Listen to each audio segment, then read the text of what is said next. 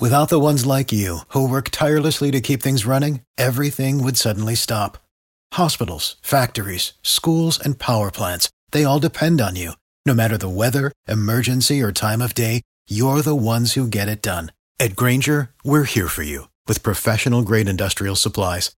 Count on real-time product availability and fast delivery. Call, click Grainger.com, or just stop by. Grainger, for the ones who get it done. Every team, every topic, everywhere. This is Believe.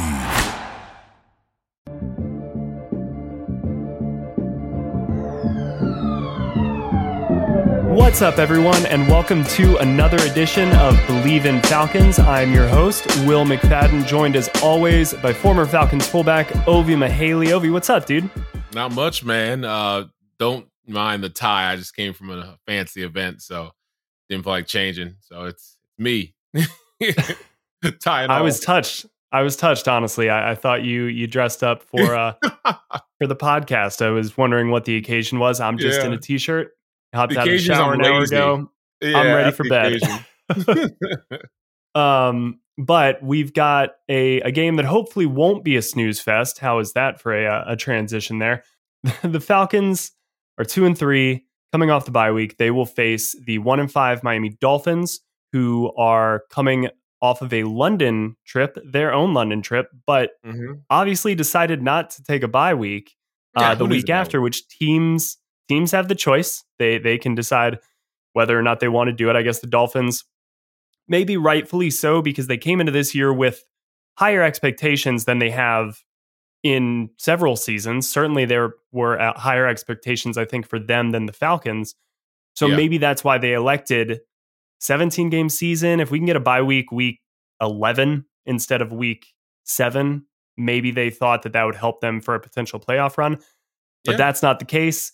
And if anything, the Falcons kind of come into this matchup, I think, feeling a little bit better about themselves than the Dolphins certainly do after a brutal, just a heartbreaking loss to Jacksonville. And then you have to get on a plane flight and fly 8 hours back home. But then you land in Miami and life gets a little bit better for you. Yeah, I know, right? We always said that like Miami players have this thing where when they lose, it has a higher chance of it spiraling into something more because they're in freaking Miami. It's not like they're in Wisconsin or in like Minnesota Bad decisions. or anything else. Like they're in freaking Miami. So if they are like a really crappy season or in a crappy season or having a crappy year, it's not 1, 2, 3 Cancun. It's like 1, 2, 3 Miami. Let's go to the clubs. Let's go to the beach. Let's check out. Yeah. And they are a game away from checking out, like fully out, if they're not already there. And to add to that, coach is in the hot seat. There's rumblings about getting Mr. Deshaun Watson to replace Mr. Tua. As a quarterback, when know that was wild, they're actively trying to replace you. How does that make you want to give your all, give every single last bit to win for your team? You're like, forget these guys. These guys don't even want me. So a lot of interesting dynamics that are in play with this game. But for the first time in a long time, the Falcons aren't in the mess. It's a great way to put that, and that's an awesome way to just roll right into this conversation about this game. So let's get to that, but first, let's hear really quickly from today's sponsor.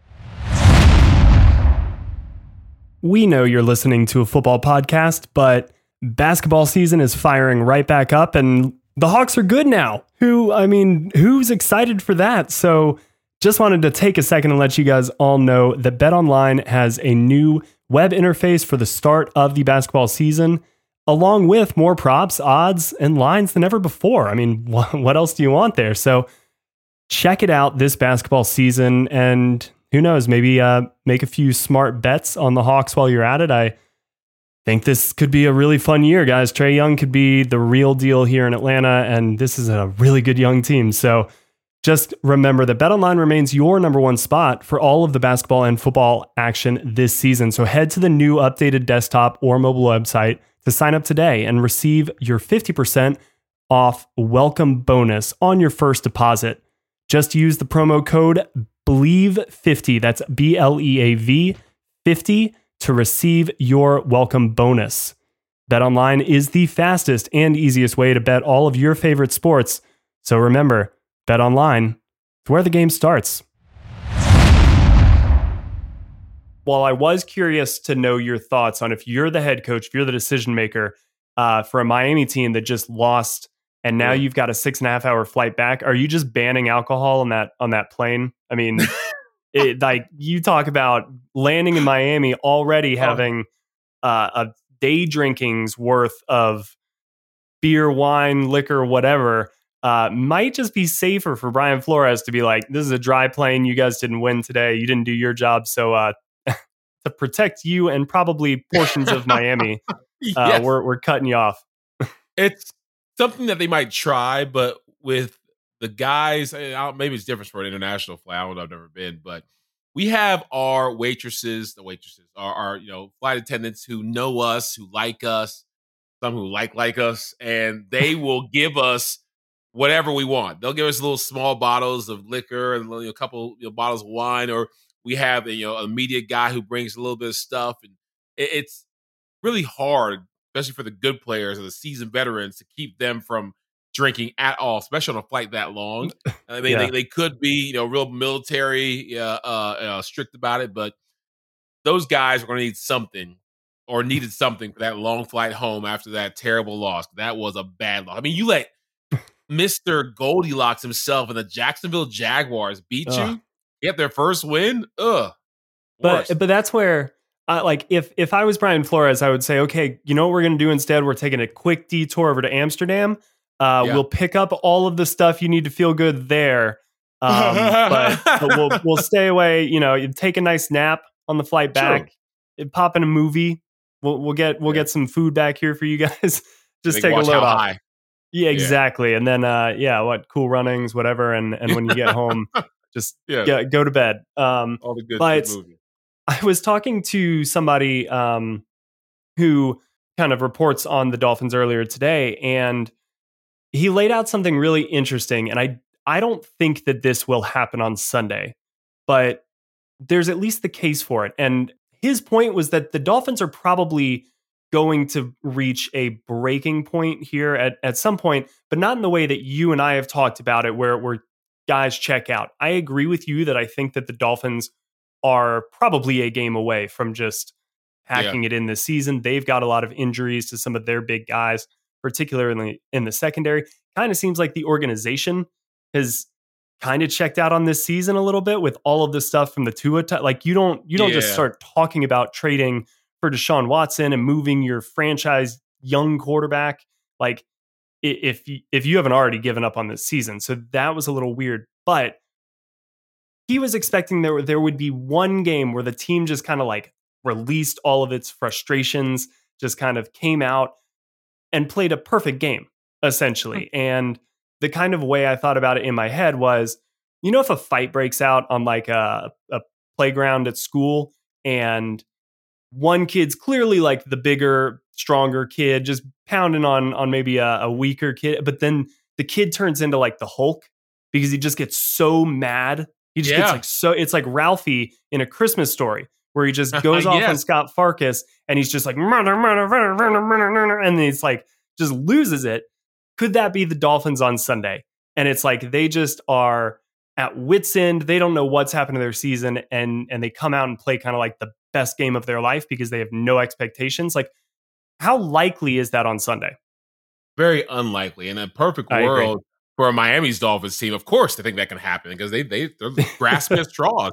But in reality, they're going to give the Falcons their best shot. They're going to be all riled up. They're going to want to get that taste out their mouth from that nasty, nasty loss to Trevor Lawrence. And they're going to give, their all the first quarter. They're going to come out swinging, big plays. Coach is going for it on fourth down. They're having a fake punt. They may throw it all because this is it. Like you lose again to the Falcons. I mean, you can't beat Jaguars. You can't beat the Falcons. You need to just take your happy butt home and sit down somewhere.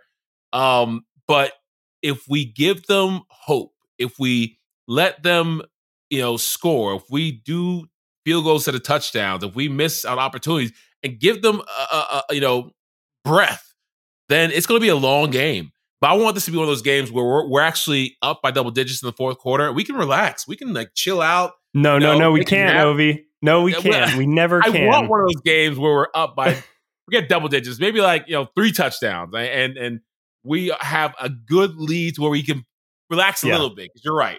I no lead is safe for the Falcons, but this is a game where I feel like we can build up one of those leads where we can feel somewhat comfortable. I completely agree. And I think, that's the point, right? And I was looking over the transcripts from the press conferences this week. Matt always speaks on Wednesday. And so I was just reading through what he had to say. And this has been the theme, I think, so far in the Arthur Smith era.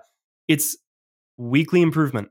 Even if the improvement is incremental, as long as it is consistent, then that works and it's better. And the best teams get better from August to September to October to November, and they're playing their best ball late in the year. I think that's been a little bit of the hallmark of the Titans over the past couple of seasons while Arthur Smith was their offensive coordinator. Kind of similar to this year with Mike Vrabel as well. Like he's been, I think, the big reason for this, but clearly it's something Arthur Smith picked up on. They've been slow starters, and teams kind of forget a little bit, I think, about the Titans, but then late October, November, December, it's almost like Michael Myers. Yep. They just rise up out of the grave and they start chasing down people again, looking to kill them. And that's what I think we're seeing with this Atlanta team. Now, it may not be to that level because they don't have Derrick Henry. They don't have, just the level of talent I think that roster has had over the last couple of seasons. But I saw one quote from Matt Ryan, and I'm just going to read it real quick. But he said, "It's just the way things shake out. But I always go back to the good football teams that I've been on throughout my career. The ones that expected a lot of themselves and put in the work and didn't take anything for granted. I do see that from this team. I think there's guys that work hard and are on that quest to get better every day." That's awesome because Thank you, Matt. I know you're talking about me, Matt. I love you too. We had a great season, great run that year. Yes, I worked hard, very hard. Thank you. But Matt's been a part of all of these different types of teams. I mean, his career is as weird as anything if you kind of look at how it's gone season by season, because he's been on part of front runners who entered the year front runners and then made the playoffs. He's done that a couple of times in his career. He's been on teams that were considered to be front runners at the beginning of the year, and then for one reason or another just completely fell apart and definitely the results were just definitely not there. Underperformed, and he's been parts of teams that weren't expected to do anything. His very first team with the Falcons was a team that was expected to be a complete dumpster fire and made the playoffs. Exactly. Yeah. So we lost to the Cardinals, had no chance. But I know, man, being that was in a that tough first game. season as a rookie Matt Ryan, going to the playoffs was it surprised us. We were like, wait, we're in the playoffs? Like we're playing in the playoffs this year? Wow. Yeah. Okay, let's go. Let's give them a play. And so that's why I trust it when Matt Ryan says that, because yes, he gets it. He knows where he is in his career, but for him to at least say that about this team when a lot of people are maybe expecting it, sure, to get better throughout the year, but I don't know if even still either of us expect it to really like be a playoff team. But if they keep following this path, why can't they be? And a win on Sunday puts them at 3-3. Sure, you're a little bit delayed, I think, in evening out the score. I think that Washington game, if they had gotten to 2-2 and then now they'd be 3-2, you'd be 4-2. All of a sudden, the narrative starts flipping nationally, and the Falcons are now a team that, like Carolina was for the first 3 weeks, is a little bit ahead of schedule, maybe. So I want to talk to you specifically as a former player.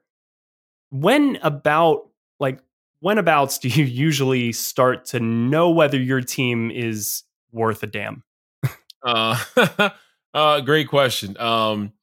Usually, you don't even have to wait till the mid part of the season. I'd say the first third.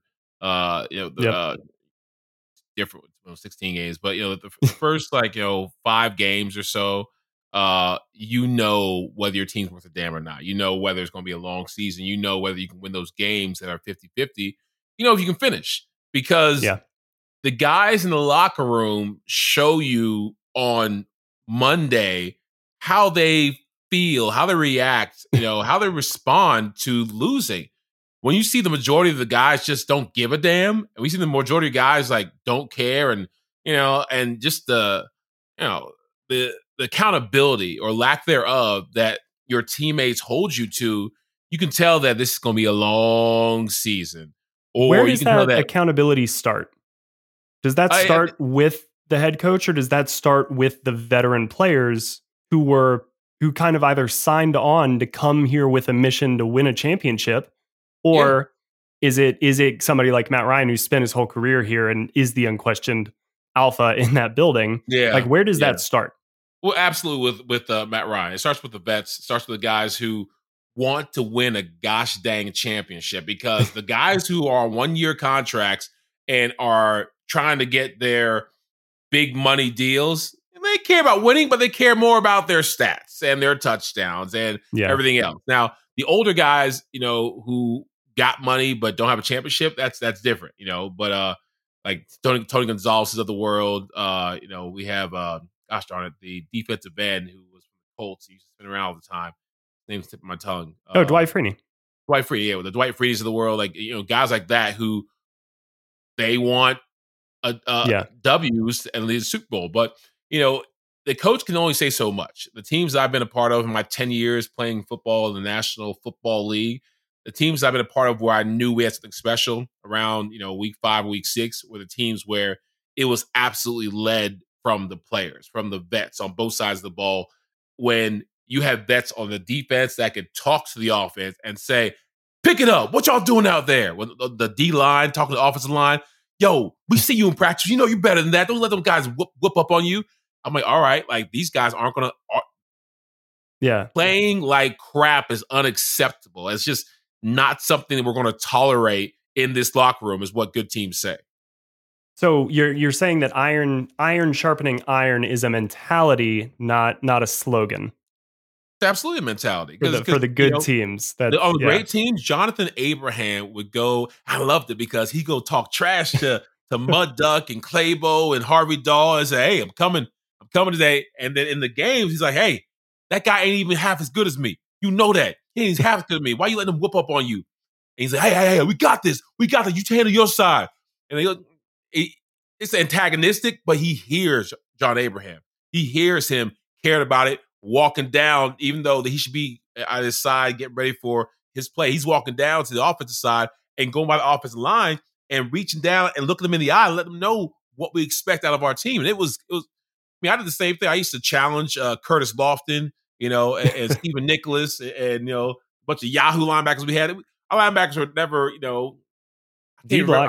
we ever had a Pro Bowl linebacker was never there in the Falcons when I was there. I don't think we had any. We had a lot of solid guys, but there are no Pro Bowl linebackers. So I used to whoop up on them, pretty good. Sean Witherspoon was one of the better linebackers. He had a hard head, and we battled. But I challenge these guys as a Pro Bowl fullback. I'm like, yo, you guys may not have the accolades, but y'all are good.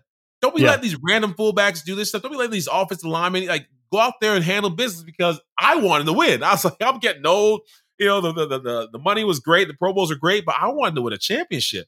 But instead, I had 5 playoff appearances and 0 playoff wins, which was exciting in its own way.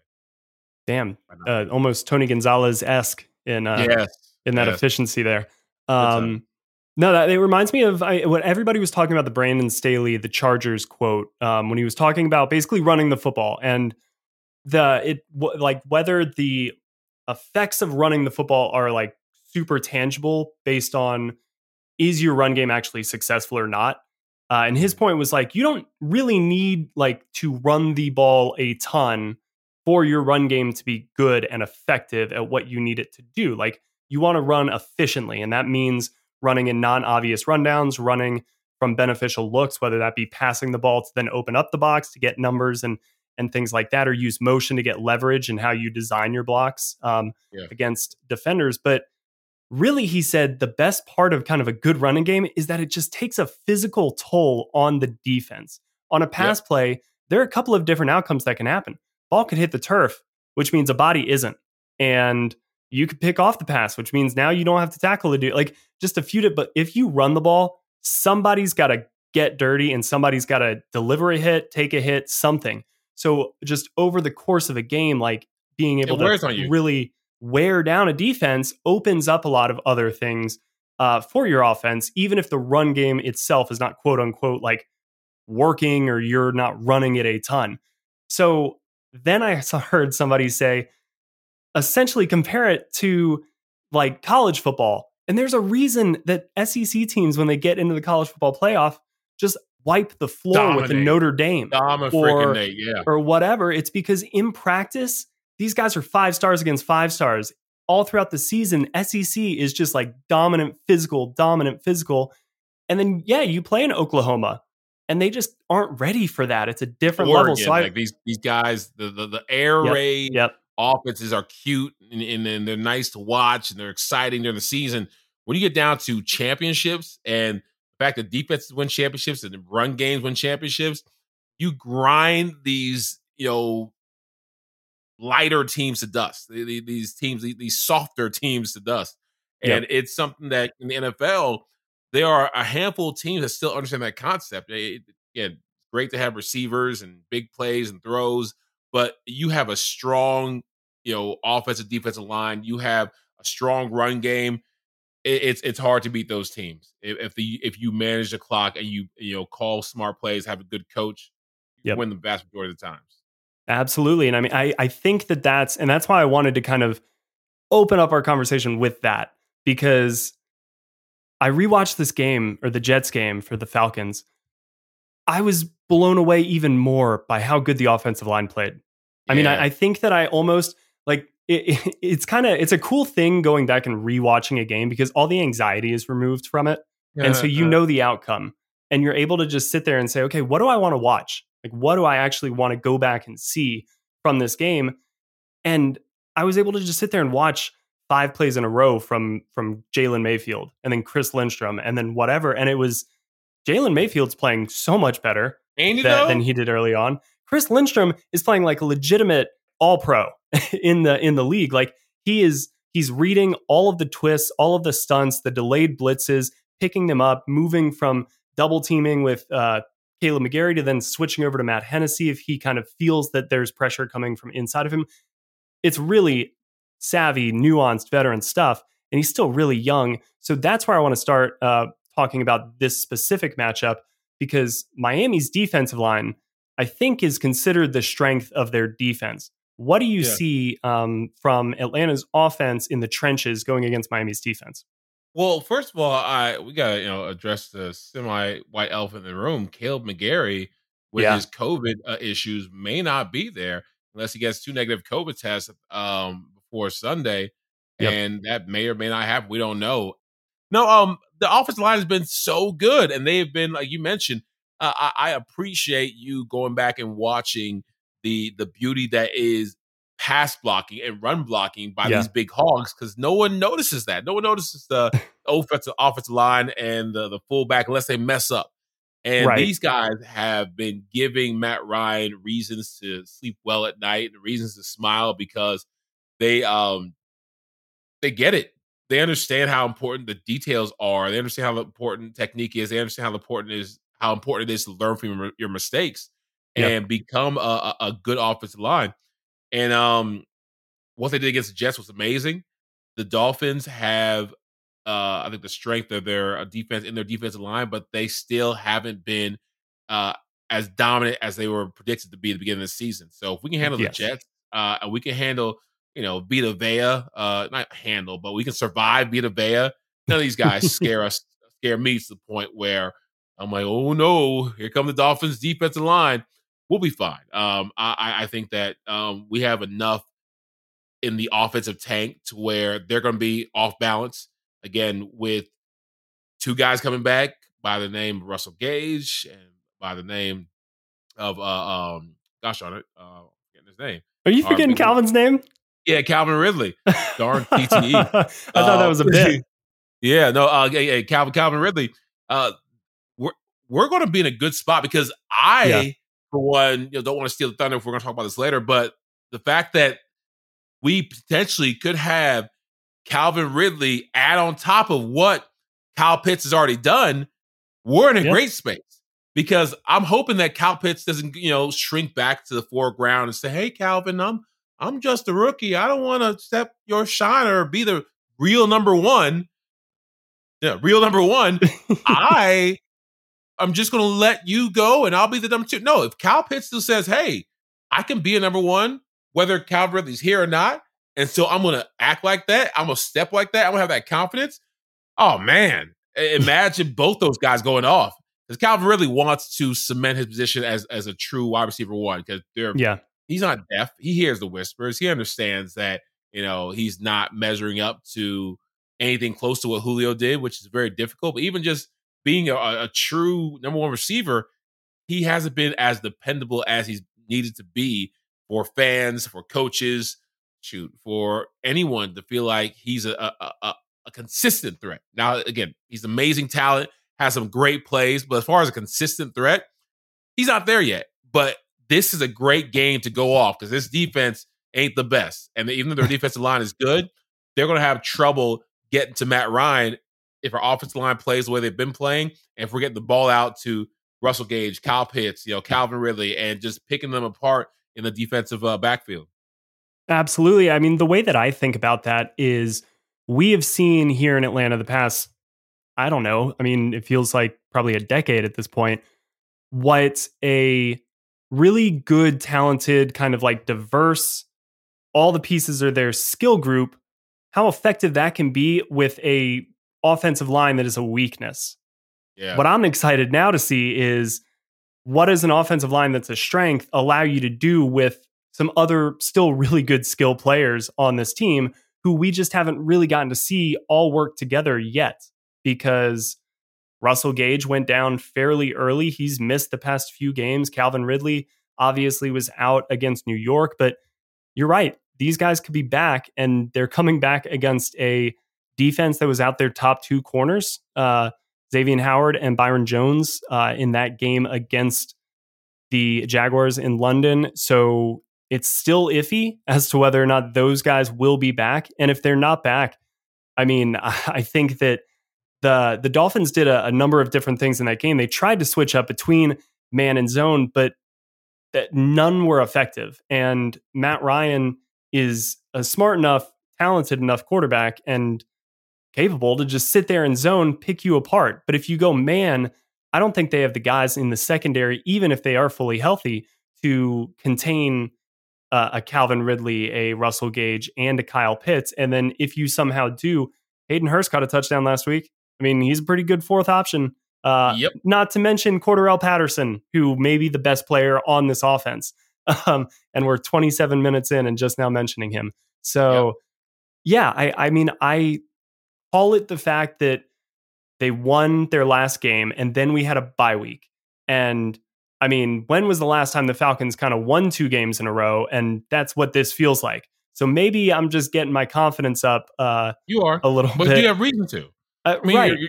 You're definitely maybe it's foolish up. though. It's maybe not it's foolish. And it's funny. I talked to a nurse. I dabble in a couple of things on the medical side. So I was talking to one of these nurses, and she was a big Falcons fan, and she was asking me, so like, what's going to happen with the Falcons this week? Is it okay for me to get excited? Because I really want to get excited. Those questions. Oh yeah. I'm like, let me tell you, since I'm in the locker room every day. No, I just told her, in my professional opinion, I think you have nothing to worry about because the Falcons are it's tough to say they're a veteran team, but I just really put a lot of stock in Matt Ryan's leadership because he's been here, and dang it, he's tired of losing. He is tired of losing, and this season can go left really quick because if you go and miss out on this opportunity to go 3-3 and tie things up, and you end up going to 2-4, I thought the season's over. No, actually, the season's over. I'm calling it. If we lose this game, we're not making it to the playoffs. We're not salvaging the season. This is just a sad, sad season where we're going to hopefully put it in the trash and get better next year. But we want to take stock in Matt Ryan has a couple more years to be great. a couple in like 4 or 5, 3, 4 or 5 to be really at his best, and he wants to take advantage of that. So I told her we'll win this game because we got to win this game. We had a bye week. We have guys who are motivated, and we have I think the tip of the iceberg as far as we mentioned, the offensive line getting better, the rest of the team getting better as well. Yeah, I mean, I just keep looking at this game, and I find no reasons to really be worried. No, but that's why you should be worried though. That's why I'm worried. Whatever you feel too confident, then something's going to happen. So it's tough. I know it's just I know the ending to this movie too well, yes, but I've seen this movie too often. Let me give you look, like I think we all can be open and honest about, by and large, we probably should expect that this year does not result in a trip to the playoffs.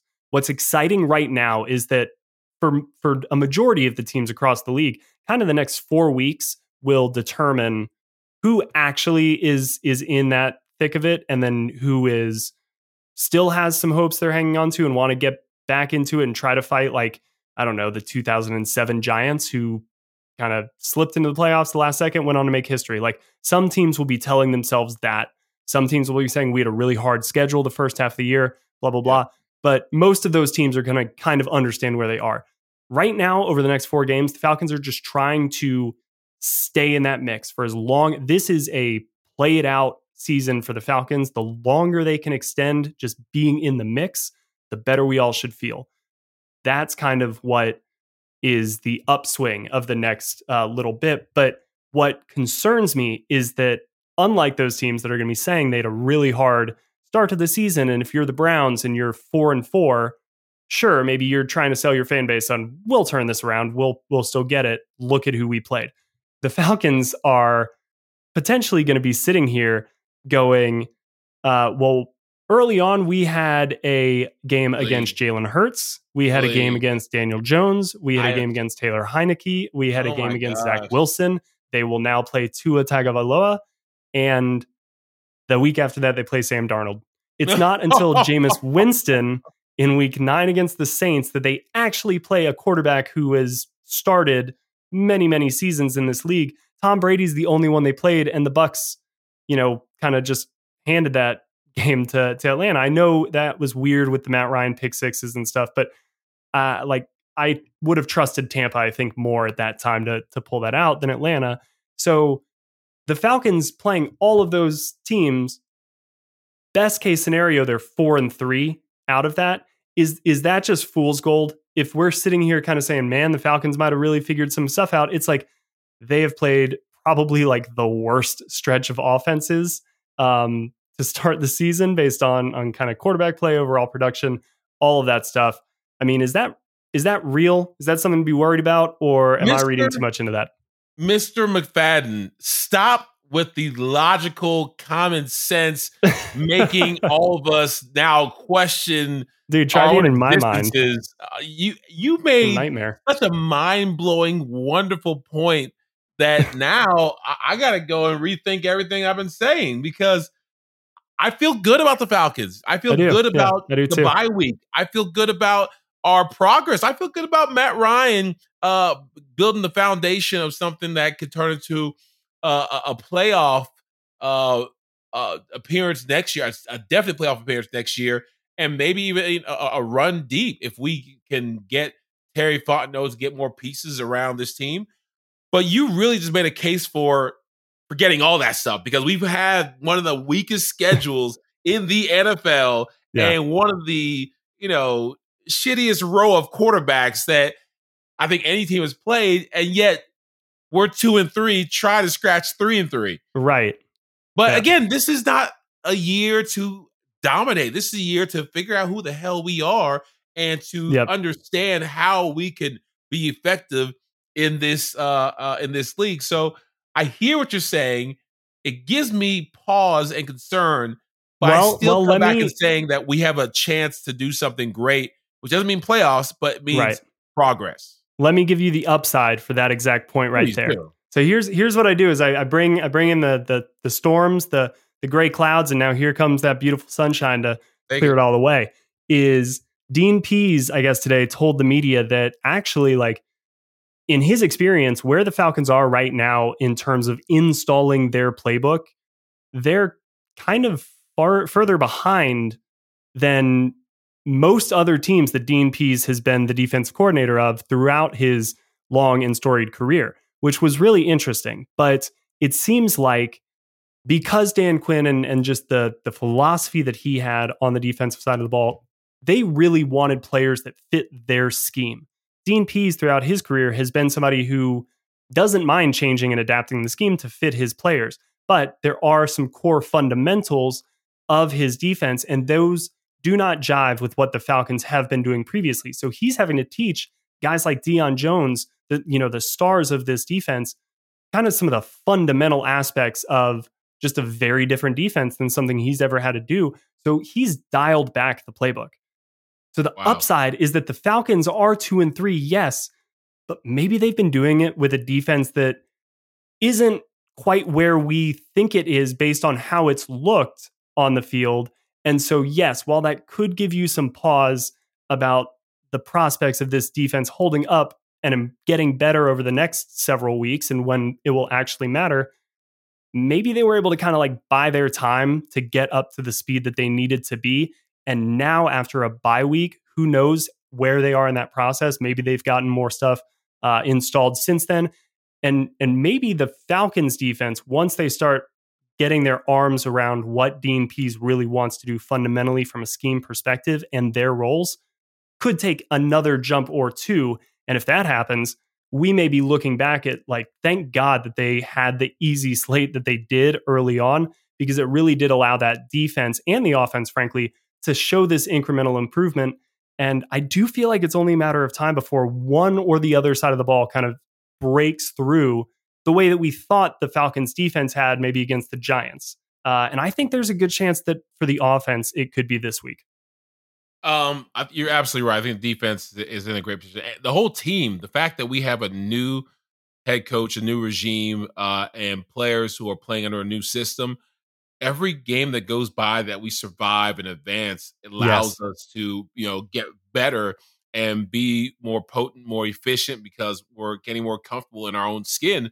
But I'm loving how the Falcons are, at least on offense, we're getting really good where it matters the most in the red zone. If you take away the first game where we're kicking field goals with Younghoe Koo, Atlanta has scored touchdowns on 78.6% of its 14 red zone drives.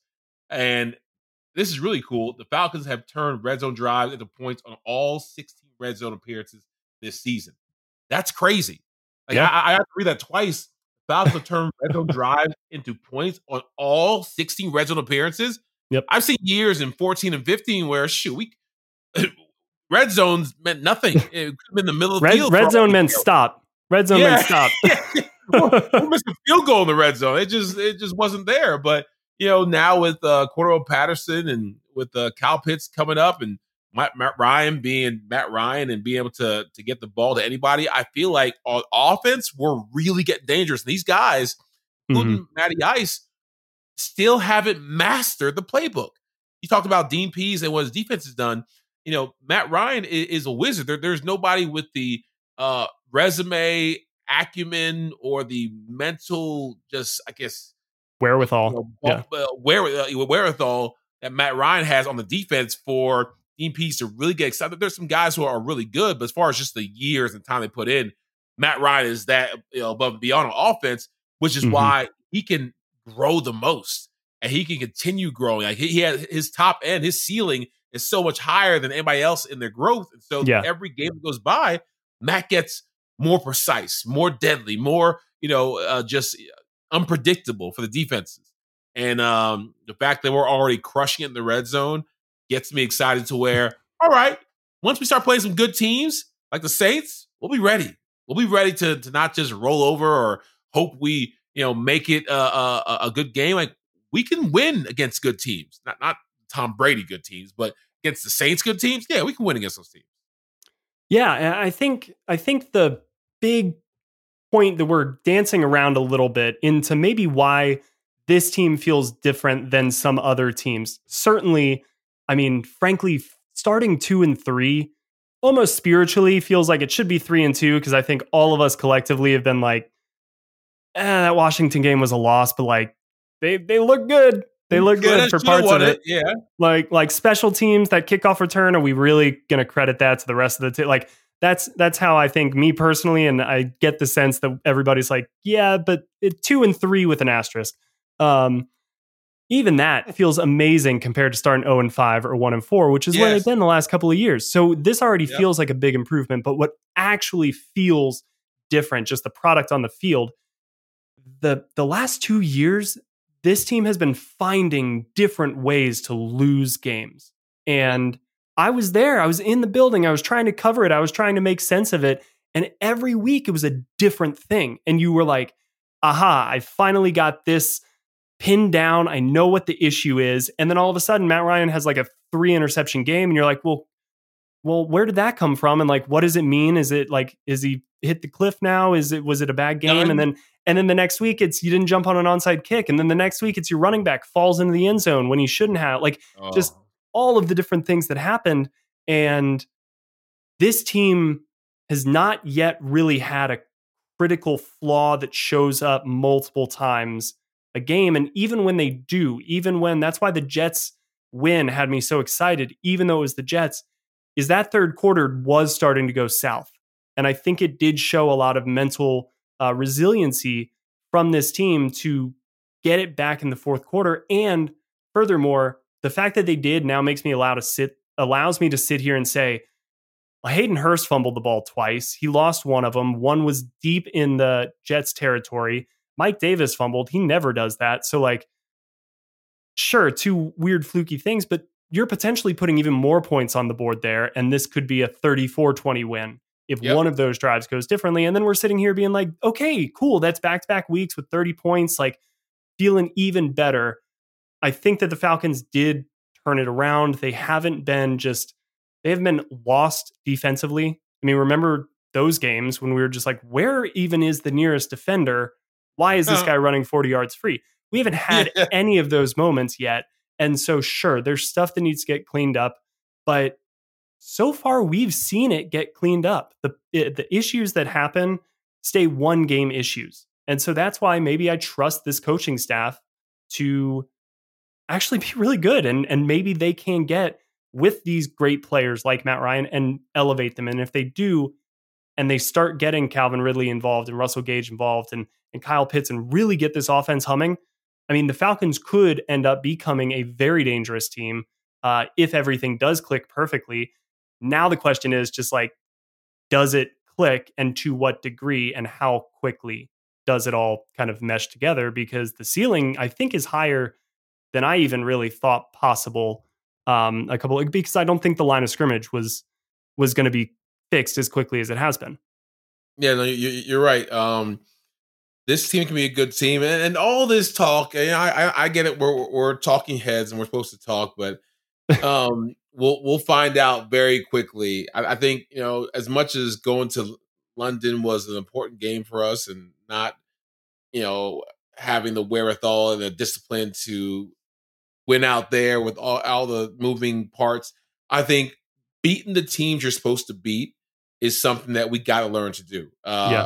We can't struggle and play down to, I talked about this last time in London, we can't play down to inferior competition. And yes, I said inferior. This is a team that's not as good as us on paper or, on the field. We are better than the Miami Dolphins. Matt Ryan is a lot better than Tua Tagovailoa.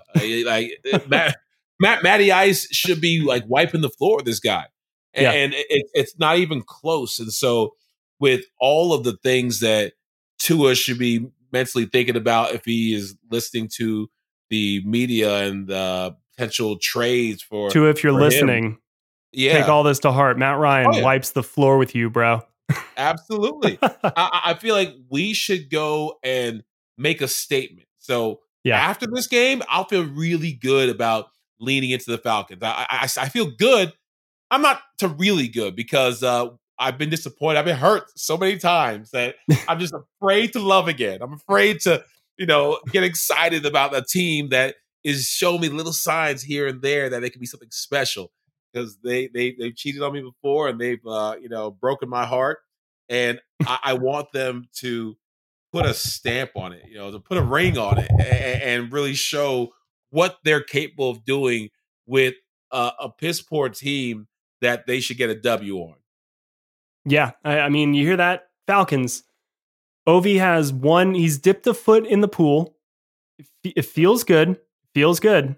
He might be ready. He might be ready to just hop on in and start playing Marco Polo all around the pool, dude. He's right there. Yep. So but give him a reason. Win. You got to win. He can't feel like the water's getting cold or it's over chlorine or yeah. Over chlorine water. No one.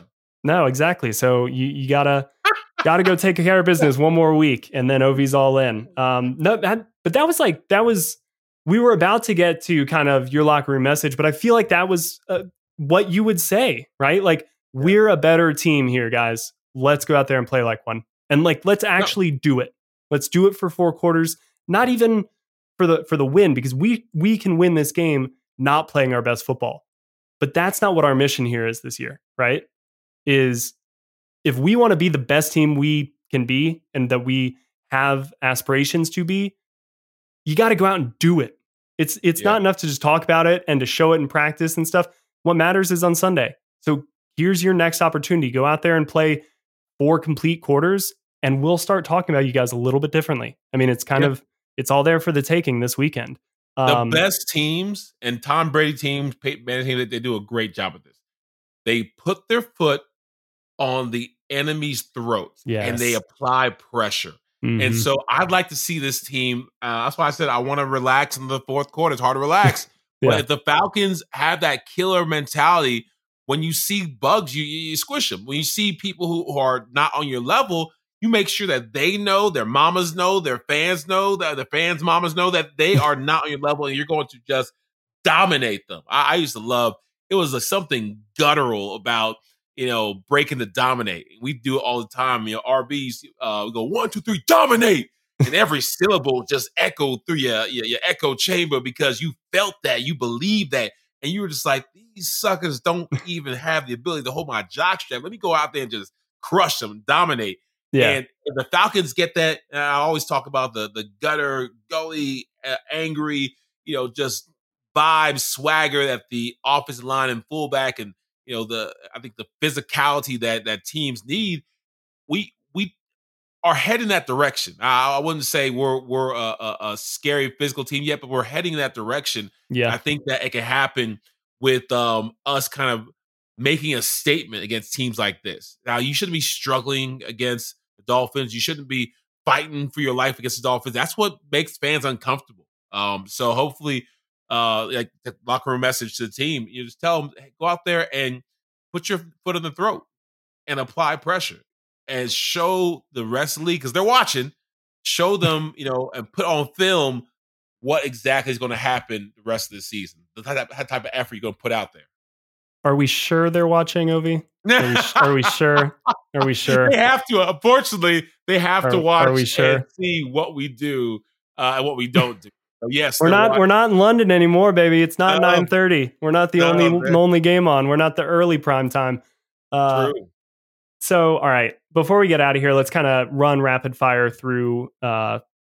Honestly, these are like the main topics most podcasts would talk about. Maybe we're doing it wrong, but that's what makes it fun, right? Let's get in, let's get out. And who needs to have a big game for the Falcons to win on Sunday? Yeah, who needs to have a big game? I think Calvin really does.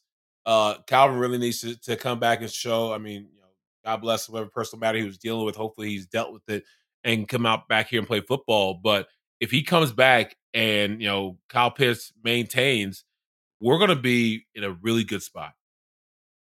I agree. I think that would be probably the greatest possible sign for like the fact, like if of all the players, if Calvin comes out and just has a vintage Calvin Ridley game, it might be the most impactful thing to make people feel as good about this team as possible in week 7, right? Because it's kind of like, that's the one thing that we're all worried about so far is Calvin. If he comes out and breaks out, heck yeah, dude. I think that AJ Terrell has played great this season. I think he's going to need to continue to play well on Sunday because there aren't really too many avenues, I think, for victory for the Miami team. But Jalen Waddle is somebody who I would not be too happy to see just kind of like get loose against this Falcons defense, because I do think that he is a pretty good playmaker. He's got the speed, he's got the agility. He scored 2 touchdowns in their last game, so he's kind of coming off of a really good game in his first year. So I think that they could force feed him a lot, and I don't know if AJ Terrell will like shadow him. That might be more of a slot matchup depending on how they want to use Jalen Waddle, but he's played so great, and this Falcons secondary, I think, has also looked better, and he's a big reason why. So I would like to just take away their top option and really, really make this hard for Miami. I like it. All right. What is the scariest part of this matchup for Atlanta? Ooh.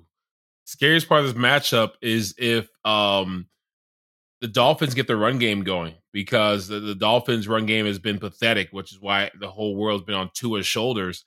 And you mentioned about some of the receivers being dangerous and AJ needing to step up. But the Dolphins' run game has been so bad. And I just want the Falcons to continue on their, I think, evolving nature, or I think their comeuppance when it comes to stopping the run. They're not the best in the league by any stretch of the imagination, but they've been getting better every single game. Yeah, they're not bad. Grady Jarrett and Deion Jones and Foye, they've been sticking their heads in there and being strong. This is back to my whole snuff them out. Keep your foot in their neck. They haven't had a good run game. Keep it that way, and make sure you put an exclamation point on that, and don't let the run game come out of nowhere. That'd be a potential scary thing for me, because if they get the run game going, Tua's gonna get confidence, and their whole team's gonna get confidence, and you can destroy a whole team's mojo if you just slowly and methodically run the ball down their throat. I agree with you, because it's where my mind is going as well. And I'm kind of cheating, I feel like, in my answer, because the scariest part of this matchup for me is actually the Falcons. I'm thinking of what would scare me the most coming out of Sunday night, thinking about it on Monday. Nothing is ever going to beat the Monday after the Super Bowl, which I feel bad even going in this direction, but you don't want to have that existential Monday where you're like, what happened? And now what am I supposed to think? Because I thought it was going in one direction. And now, so if the Falcons come out and just play lackadaisically, slow off the bat, make mistakes, like we continue to see them put the ball on the turf, sacks start creeping back up. And like you said, you let Miami linger in it, and all of a sudden they look now like a team capable of knocking you off. And is this going to be the turnaround Miami needs? That would be the scariest thing for me to see from Atlanta. And frankly, again, outside of Jalen Waddle, which is the reason I'm cheating on this answer a little bit, because he's probably their offensive weapon that scares me. But there's not a ton of guys on this Miami team that scares me because of where I think the Falcons are. And so if they show me that they're not actually in that place yet, that'll have me worried. Good stuff. Who is your X factor in this game?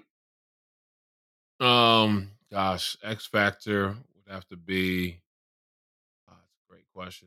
I like to say Mike Davis. I always go to Mike Davis. I'm a fullback. I always go to the running backs. I think that every single game that we can get Mike Davis to play up to the caliber that we brought him over here for, because I think he's gotten better, but he's been hilariously overshadowed by a guy who was supposed to be his backup, Cordarrelle Patterson.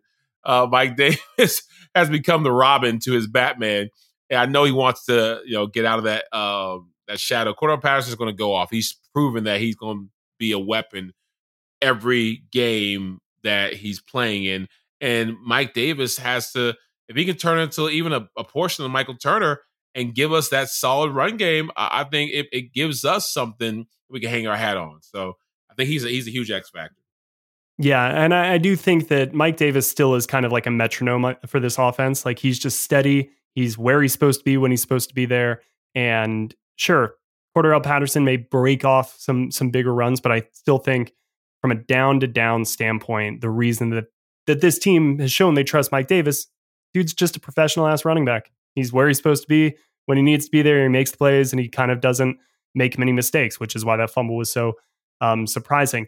I think to your point earlier, the X factor to me is not a player, but it's an area of the field and it's the red zone for Atlanta. I think that Miami wins that game if they're not coming away with field goals on a lot of several good possessions that they had. I mean, they played well enough to win that game by 2 touchdowns. It was honestly shocking Miami did lose that game, which speaks to more of where like I think that they are as an organization and that they're still finding ways to lose games. So that's what I think the red zone is going to be indicative of, is who comes in with their best stuff, executes, gets in, gets out with 7 points, and who's left there with a holding penalty on first down at the 12-yard line. Now you've got 1st and 20 at the 22, and it like that's always such a weird place to be, is when it's 1st and goal and you're at the 15. You're like, how does this work? So I think that the Falcons getting touchdowns and then holding them back, because the Dolphins are the second worst, or actually no, sorry, I was looking at third down defense. They're the second worst third down defense. They're actually middle of the pack defensively in terms of the red zone. But like you said, Falcons are 8th this year. Arthur Smith orchestrated the top 2 red zone offenses the last 2 years in Tennessee. The dude knows how to get it done there. So that's a matchup, even though that's statistically the best part of the Dolphins defense. Atlanta's offense has been really good down there, and they can hold off Tua in the red zone themselves. And I think that that's the simplest way for Atlanta to get it done. So that is my X factor. All right, Ovi, before we get out of here, what is your final prediction for the game? I think we're going to run away with it. I think it's going to be 35-10 Falcons. Wow. Okay. I was right there with you on the Falcon side. I was going to say 34, and I'm going to say 17. I think maybe I'll be generous. I'll bump that up to 20. Yeah, the NFL has a way of getting some points late in a game that probably doesn't feel as close as the final score dictates. So you say 35-10, which would be quite the blowout. And all of a sudden, the Falcons now become one of the more interesting, maybe third tier team in the league, kind of in that grouping of teams. But yeah, that would be awesome. Here's hoping, man. Yeah, we'll see it. All right. Before we get out, one question for you, because I would love to kind of add this as maybe a part of our a weekly category or something. But I need to know first: do you watch Succession? I don't. What? I've heard of it though. What is it? All right. I need to give you homework then. I need you to watch Succession. It's season 3 just premiered, and it's on HBO. It's amazing. I think it's the best show on television right now. I think it's one of the funniest shows on television, even though it's not a comedy per se, but I think it has some of the best comedy writing of any show I've ever watched. But the premise is essentially like the Murdoch family, Rupert Murdoch, the Fox News media empire. Okay. If like the show is centered essentially around that family, like a fictional version of that family. Logan Roy is Rupert Murdoch, and he is one of the most powerful men in the world. Kind of has like a health scare early at the beginning of the show. And so the show then is about the family dramas of who's going to inherit this media empire, who deserves to, where the standings are like, and they kind of make it's like Game of Thronesy a little bit, but more set up in like modern, obviously. Yeah, like a corporate boardroom, but they all have the dopest clothes and like great cars and all the, it's like hoity-toity rich stuff, but like with just savage Shakespearean backstabbing and like maneuvers and plotting and like, are you on my side? And no, really he's on his side. But like, and then all throughout it, the connective tissue is like the funniest dialogue that you've ever heard. So it's so good. Watch like the first 3 episodes, and I think that'll be a good enough thing. And then just get back with me. We'll figure out if we want, because it's the type of show that we could totally have like all right, who's the cousin Greg of the week, and do something like that. We'll have to catch up. Let me catch up. We'll talk on Sunday. All right, Monday. Man. You got anything else to say before we get out of here? Nah, man. It's been a blast as always. Let's go Falcons. Heck yeah, dude. All right. Well, today's episode was presented by BetOnline. Please like, subscribe, let everybody know. I've seen a few reviews come in. Ovi, we're getting 5-star reviews, dude. People like the content. Yeah, it's really nice. On social media, give us some props as one of the best Falcons podcasts. Like, stop it! But keep more. I need more. I mean, stop it. Going. You guys go about 15 minutes too long, but other than that, it's great. Yeah. No, but we really appreciate all the kind words and everybody who listens. So spread the word. And Sunday night, I am flying back from Chicago. It's my wife's birthday. Shout out to her. So Ovi and I will be recording on Monday, which means that this reaction podcast to Sunday's game coming out a little bit later, but we will get it to you guys. I promise. So there you go. That's the housekeeping for the week. Have a great weekend, everybody, and take care.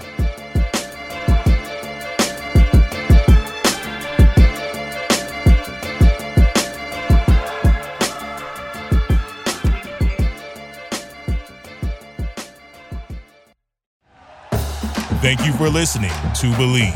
You can show support to your host by subscribing to the show and giving us a 5-star rating on your preferred platform. Check us out at Believe.com and search for BLEAV on YouTube.